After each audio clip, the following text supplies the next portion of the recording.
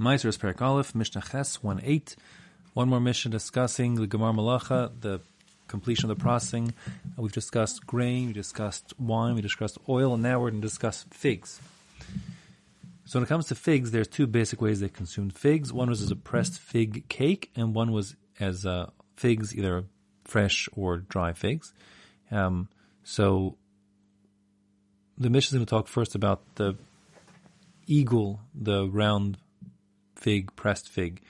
So the common practice was that after they would press the figs together to make like a kind of fig cake, they would make it look shiny, kind of like the way we put, say, eggs onto our challah. So they would like take a grape, let's say, cut open grape, a half grape, and smear it, push the grape against the outside of the fig cake, giving it a certain sheen. Sort of reminds me of taking an onion and cleaning off your barbecue. I don't know what else. We do similar like that today, besides for the... But anyways, that's the story. So that is the Gemar Malacha, in fact. It says, ha'igul, when it comes to a round fig cake, mishiyachalkenu, once you smooth it, you like kind of shine it up on the outside by using the grape to shine it up. Now we're going to digress for a minute to have two machloksim between Tanna Kama and Rabbi Yehuda regarding the status of when you take the grape and smear it against the outside of the fig cake, what's going on over there. So the first question is, may one use a tevel grape to do that? The thought being, if it's tevel grape juice that you're putting on this fig cake, then it might be forbidden. You'll recall we saw previously in the Perek that there's a machlokas about juice if it has a status like the fruit itself, and even though we paskin that it is in fact zeh ba'alma, midirabanan, certainly you cannot drink fruit juice that's tevel. So the question is, can you use a grape, or for that matter a fig, and to get the fig juice out when the fig juice is tevel, and to smear it onto the outside as like a varnish to the outside of the fig cake? So the Tanna Kama says, yes, you may. Machalikin b'te'enim uva anavim shal tevel. You can use a fig or a grape to give that sheen to the fig cake. And the fact there's oil, the fact that there's juice coming out of the fig or the grape and onto the cake of figs is not relevant, because it's kind of going it's being wasted. It's like going to loss. It's not being drunk in as juice, and therefore it's not significant.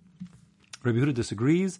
He is osir. He says no, the fruit juice remains significant, and you would have to first have tithed the fig or the grape prior to using it as an agent to shine up the fig cake. Halach like Tanna Kama, meaning we don't consider the shine that's given from rubbing a grape or fig on the outside of the fig cake to be significant. The second machlokus between Tanna Kama and Rabbi Yehuda is regarding that juice on the outside of the fig cake, if that's considered to be hechsher, if it's considered to be applying and wetting with a liquid that readies the foodstuff, in this case the fig cake, to be susceptible to tumah. So the Mishnah says, hamachlik ba'anavim, if you use grapes to give the shine to the fig cake. Remember, grapes and grape juice, I should say, is one of the 7 yad shachat dam liquids that are effective for a hechsher, for readying food to become tummy. That's why we dropped mention of the figs in this part of the Mishnah, because fig and fig juice is not able to be machsher anyways. But the question is a grape pressed against the side of the fig cake to give a shine, is that considered to be grape juice and be machsher and ready the fig cake to become tummy? So Tanna Kama says, hamachlik ba'avanim lo hochshar. If you did shine it with grapes, lo hochshar, the fig cake remains impervious to tumah. Rabbi Yehuda omer hochshar. Rabbi Yehuda says no, the juice is significant, and therefore it is machsher. It readies the fig cake to become tummy. Again, halacha like Tanna Kama, that's not affecting hechsher. Now, that was for fig cakes. The other way you eat figs is as dried figs, aside from fresh figs. So the dried figs, hagrogros, when it comes to dried figs, mishiyadush, once you press them into the container, like you jam them in, at that point, that's the Gemar Malacha. So that's straightforward. The question is, if you jam them into a container only halfway, then you add more figs, is the additional figs significant, like a second batch, a second harvest? Don't forget, when it comes to figs, unlike other foodstuffs, there's not one single harvest for figs. If you recall back from, for example, Maseches Peah, the Mayan Tone, we talked about how figs are exempt, let's say, from peah because they're not likitasu ka'achas, they're not all harvested at once. Figs are growing on the fig tree throughout the summer. It's not one harvest. So the point is you might like press your figs and put them into the barrel, and then weeks later take another batch and put more into the barrel. The question is the second batch you add significant to the processing of the first half, or no, they're independent of one or the other? The difference, the nafkamin, would be if the second batch is important to the pressing the first batch, so then it's not Gomar Malacha when you put the first batch in because it's still waiting for the second batch, and therefore the bottom batch really hadn't reached Gomar Malacha yet. Whereas if the second batch is not really relevant, so you pack the first batch, not sufficient to make Gomar Malacha, so then they become forbidden. The first batch becomes forbidden immediately upon packing them in there, and Achilas is forbidden. And the Mishnah then will illustrate this point and the Machlokus about the status based on the fact that it says Hagrogros Mishi. I'm sorry, I got a tiny bit ahead of myself. I skipped a couple words.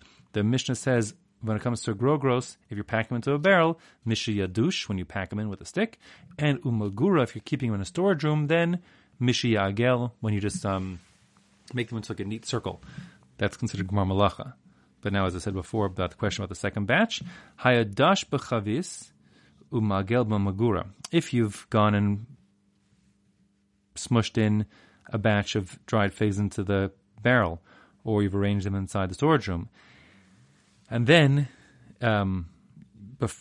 before you've put in the second batch, nishbara hachavis, the barrel bursts, v'niftecha hamagura, or the magura, the storage room, pops open, and the figs spill out onto the floor. The question is, may one eat from those figs arai still? So Tanakama says, no, you may not. Lo yochel mehem arai. You can't eat from them casually because the Gomar Malacha happened. You packed them in the barrel, you put them into the storage room. Rabbi Yossi Mater. Rabbi Yossi says, not true. He says, since an integral part of the processing of the figs is filling the storehouse of the barrel fully, and this barrel wasn't yet fully filled up when it burst open, hadn't had a Gomar Malacha, and therefore Rabbi Yossi is matir. Rabbi Yossi says Achilas arai remains permitted because the Gomar Malacha hasn't occurred yet till the whole barrel is stuffed to the gills with stuffed dry figs. The Bartanura goes like the Rambam and says Ein halacha Rabbi Yossi, meaning he passes like Tanakama that Achilas arai is forbidden. I mean, if it wasn't filled up all the way with dried figs. And many other Mefarshim over go the other way based on a Rishalmi, and they say indeed like Rabbi Yossi, until the container that's storing the dried figs is fully filled up, you have not reached Gomar Malacha.